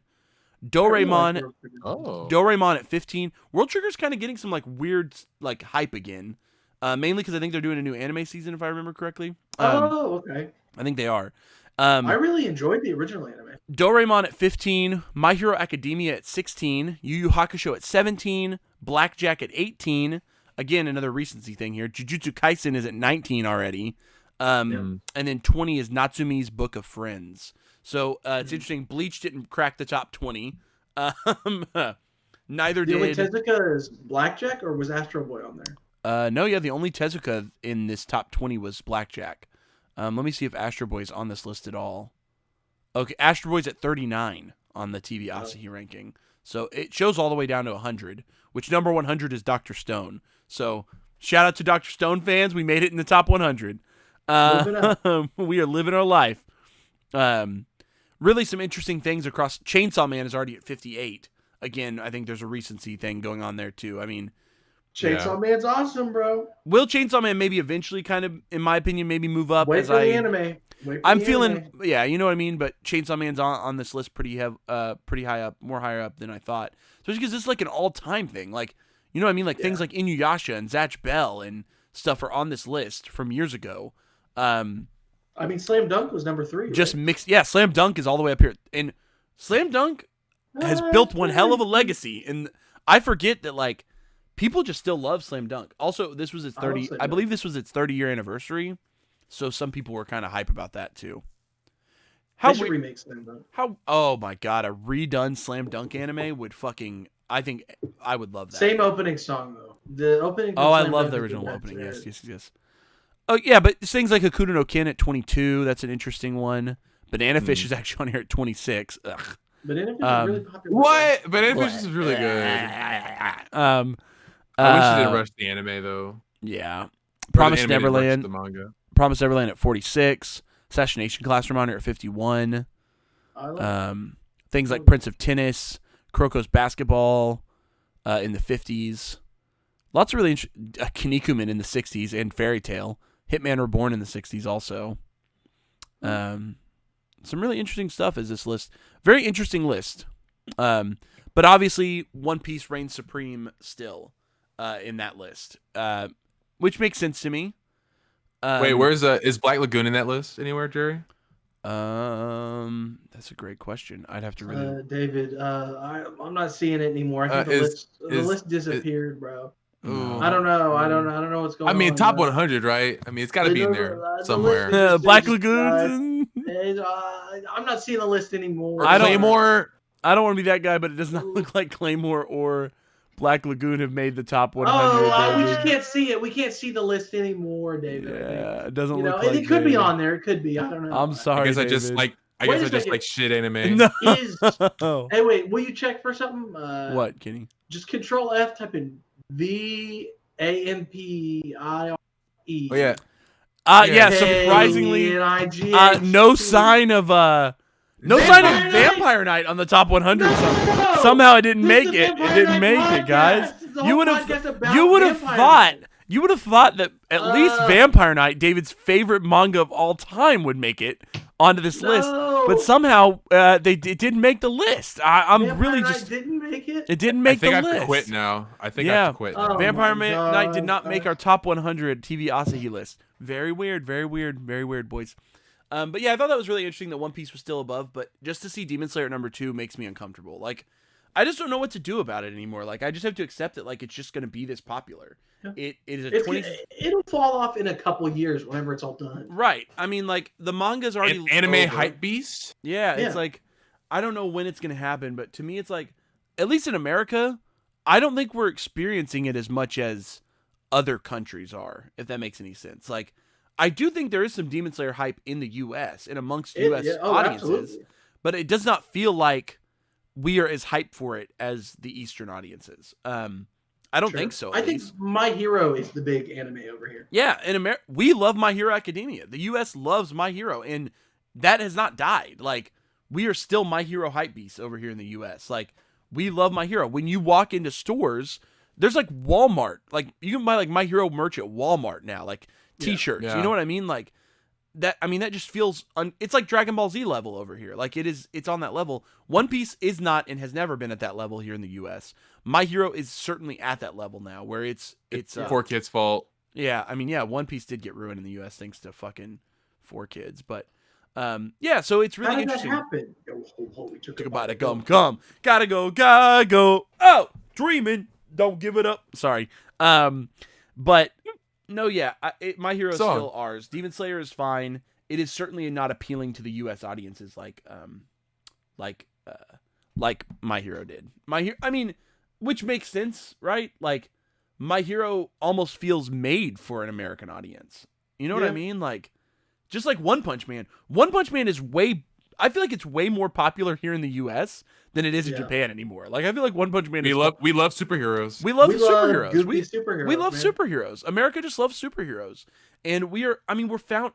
I mean, think about it. Our entertainment has been molded by superheroes over the last 10 years. You can't turn left or right without seeing Marvel in some way. And I mean, yeah, DC's not as popular. Doesn't change the fact that there's. I mean, it's a multi-billion-dollar. DC has made multi-billion dollars off of the films, movies, comics, cartoons, television shows. as well. Superheroes are just insanely massive. Wait, have you all seen Wonder Woman 84? Yes, Yeah. David, we watched it. Okay. Hey, David, your life is good. Here's what I have But to it say. can be better. But it can be better. Can I be have to better. say, we can't get into a Wonder Woman 84 review here, but if you haven't seen it, spoilers right now. Don't. I went into Wonder Woman 84 thinking it was going to be the worst film ever created. Okay? I read like 2 hours of reviews before I watched it. I don't know why I did that, but I was just reading all these reviews, and people were describing it as a steaming pile of human fecal matter. Like, they were describing it as the worst film. I mean, people on Reddit were just like, I cannot believe this film ever was created. The script must have, it passed through so many hands, and, but you know, all this. I read so many comments, of all this shit. So when I watched it, I was like, kind of impressed. I was like, this is not as bad as like the internet is making it out to be. Like, people were overreacting is what I'm saying. Because of that, my expectations were really tempered. I went in assuming it was going to be really, really, really bad. And it was just like pretty bad. It was mediocre, right? It was just like, it was this not is boring. It boring. was just not, it was just not, it just wasn't, it wasn't Wonder Woman the first one by any And it means. looks so shoddy. Like why did all the colors the action and like there was it just a couple looked so bad. There was a couple CG scenes that fell short. Some of the CG scenes looked completed. Some of the CG just didn't look done. Yeah. It's the best way I can describe it. Like, there were 2 specific shots of her flying. One was her first shot flying, and it looked ridiculous. Yeah, and then whoa. Yeah, like she was like, what? It looked like they had her hanging on a wire in front of a green screen, dude. It was made in some dude's like bedroom. But then the final scene at the very end of the movie, she flies again, and it looks fantastic. And I remember looking at that going like, they clearly can do this. What happened with the earlier scene? Did they just not finish it? DC has been making my man Superman fly for 4 movies now, and he's looked awesome. Henry Cavill in Man of Steel looks great flying. He really does. Yep. So I'm so confused why that one choppy scene of her flying made it into the final cut of the film. That scene just could have not been there because it was clearly unfinished, and it would have been the same movie. You know what I mean? Like, they just released an unfinished movie basically to meet what it felt like. that Christmas deadline, which is really odd because the movie was supposed to come out in June. Out way earlier. Yeah. So it makes me believe that like back in March when everything shut down, they were nowhere near done. And then from March to June, they were like, "Fuck, we didn't do anything." They just like fucking procrastinated for 6 months. Yeah. They're like, push it to Christmas. And then like in November, someone was like, "Oh shit, did anyone finish Wonder Woman? Oh fuck." I just imagine like one producer like emailing like, "What are you guys doing? Oh, we've moved on to other nobody finished Wonder Woman. We have to release it on fuck." Some guy like some fucking interns like sitting here like editing the clip at like midnight before on like December 23rd. Like, these fuckers are making me release it. Got some graphic designers from Fiverr. Can you make the sky? But at the end of the day, it was not Suicide Squad. You know what I mean? Like, it wasn't Suicide 1984 Squad. Suicide Squad was funny though. No, but 1984 was better than Suicide Squad. But it was worse than It was Aquaman. also better than Thor 2. Like, Thor 2 is a terrible film. Go rewatch Thor 2. Okay, but was Thor it better 2? than Thor Ragnarok, bro? No, Thor Ragnarok was better than Wonder Woman 1984. Thor Ragnarok's my favorite Marvel movie of all time. What I'm saying is, and yeah, Wonder Woman 1984 was worse than Birds of Prey and worse than Aquaman and worse than Shazam. I think Aquaman, Shazam, Birds of Prey were all better movies than 1984. Yeah. Which, but those are some of the better DC films that come out in the last couple of years. You know what I mean? Like, Shazam is like my favorite DC movie. Shazam was really good. And people like kind of forget they kind of slept on it. It kind of got slept on. It was awesome. One of the best, maybe the best DC film they put out in years. But Aquaman. Oh well, Joker's one of my favorite movies, like maybe of all time. Yeah. But it's is it in the same universe? It's not. No. Shazam is, but not. Joker's its own universe. Right. The Batman is part of that universe. I don't know how we got from Batman we got from One Piece to Wonder Woman, but well, Yeah, Suffice random it to tangent. say, We're Chapter here 1000 now. was awesome. Yeah. No. We don't need to, we should probably start wrapping up soon, but Yes, final yes. thought on Wonder Woman is that it was nowhere near as bad as the internet wanted it to be, because I just feel like someone watched it and wrote something online first thing, and like everyone has just parroted that. Like no one is having any sort of like critical thought about it anymore. They just It's a hive mind. It's like with Yeah. everything nowadays. now But it's also, I need to be very clear, it's also not good. Like, No, there- Oh yeah, it isn't good. There were faults in the plot. There was shoddy CGI. Yeah. The best thing to me was I think some of the performances were actually pretty good. I think Yeah. some of the dialogue out of context was actually pretty good.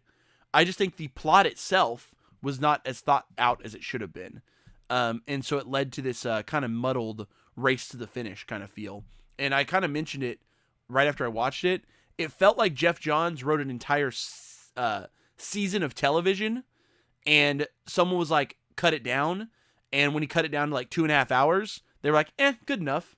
You know what I mean? I feel like he wrote 6 to 8 hours of plot and thought he could just cut it down to 2.5 hours and it would still work because, I still have 2.5 hours. That's a lot of time. But it just didn't work anymore. Like, Cheetah's subplot could have been completely removed from this film. And if they had just turned this into like a cheating corrupts absolutely story between Wonder Woman and Pedro Pascal, that's a better story already. That's just already arguably a better story without Cheetah there. And then also eliminate Steve Trevor. Make it just Wonder Woman coming to terms with the idea of using cheating. She has all these things that she could have been challenged to do. Make her come to terms with the idea that cheating is bad.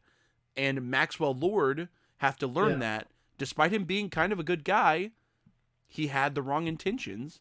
And all of a sudden you could have had a tight hour and 40-minute Wonder Woman movie that would have been much more palatable. And instead you have a 2.5 hour bloated rom-com / superhero movie / I agree with Josh. Stealing is bad. Stealing is bad. Stealing is bad. I just want to say that I agree with Josh. Yeah. Stealing is bad. Stealing's bad. Okay, Don't steal. Let's take this home, guys. We won't do an unravel, Kenny. We've already unraveled so much anime today. That's true. We unraveled Wonder Woman 84. That was the unravel. I've got some good ones in store. Okay, I've got some good ones in store. We've got more unravel. So this is our One Piece Chapter 1000 special. One Piece is good. Wonder Woman's bad. Demon Slayer is an amazing anime, but a meh story at its core. Stealing is bad. It's crazy how great Demon Slayer is doing in sales, but we're still proud of One Piece for winning and doing what it does best, which is just continuing to stay consistent and quality. If you Black Lagoon should have been in the top 100. Yeah. Black Lagoon. Everybody let it be here. And Vampire Knight. Black Lagoon and Vampire Knight were shafted out of TV Asahi's top 100 manga. They've made a fatal critical mistake. Yep. But yeah, just if you don't read One Piece, start now and read it. I don't know what else to say. Like, it's hard to say. It's not perfect, and it'll never be perfect, but it is certainly a formula for shonen that later authors need to lean on, because Oda knows how to develop a setting and a character in ways that shonen authors just don't care about. No other shonen author would dedicate time to a character like fucking the Oda example. I'm forgetting his name. Senior Pink. Yeah. Did Senior Pink deserve a backstory? Probably not. Did Oda give that man a backstory so that we could understand as an audience member why he was dressed as a giant baby? He sure as hell did. And that's the kind of stuff we need. We need that. And it doesn't need to... Right, so like, if Oda had just added a line where Senior Pink was like, my wife was killed, and I dressed up as the baby, that would be telling us, right? Oda is the master of showing us what's happening in the story, and he showed it to us. We got to learn it through accurate character dialogue, living the experience with Senior Pink. Yeah, it was only a couple panels in the manga, but that is the sort of thing that Oda does that no other author can match. It's something that Horikoshi needs to start learning because he has a bajillion characters and needs to clean that shit up quick. And it's something that Demon Slayer probably should have done better. But maybe it gets better. Kenny, tells me the manga doesn't get much better. But crazy. One Piece has 1,000 chapters. And You did it, boys. It'll have 100 volumes by the end of the year also. End of 2021, I believe. So 100 volumes of One Piece. So crazy. If you've made it this far in the podcast, make sure you guys like, comment, and subscribe on our YouTube channel, The Uncensored Anime Podcast. That really helps us out. That's where you can actually watch these in video format if you are listening to this on a listening platform. Additionally, please give us a like and a follow over on Apple Podcasts. That would really help. I know that helps with the algorithm. Follow us on Spotify. Wherever you're listening to this at, make sure to follow, tune in. We're going to, yes, we took a month break. Sorry, it was kind of unprompted. But obviously it was the holidays. Come on. So we're back in it weekly again. Still be getting weekly content. We're obviously going to go over our winter anime list most likely next week. We got to talk about what we're watching for the winter. And then most likely do a first episode reaction where we react to the first episode of 13 new shows. And we'll only do new shows, no sequels, none of that mumbo jumbo. Only brand new anime. We'll react to 13 brand new anime on an episode of the podcast as well. So you can be on the lookout for that with the winter season. And then we still have a couple reviews that we need to do from some anime that boiled over from last season that we really wanted to talk about, and some kind of critical anime that ended up shaping 2020 that we would like to get our hands on. Maybe like Keep Your Hands Off Aizokin is one we've talked about. So you could be on the lookout for hopefully a review of that here on the podcast sometime in the future.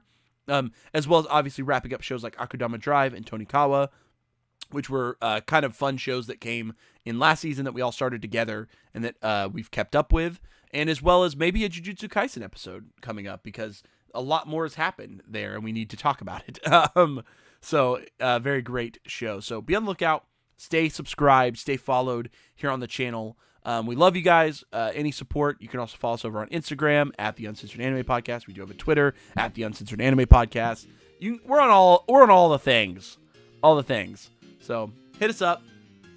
Be a part of this, and let's keep it going. So thank you guys so much for being here. This is The Uncensored Anime Podcast, and we're saying peace.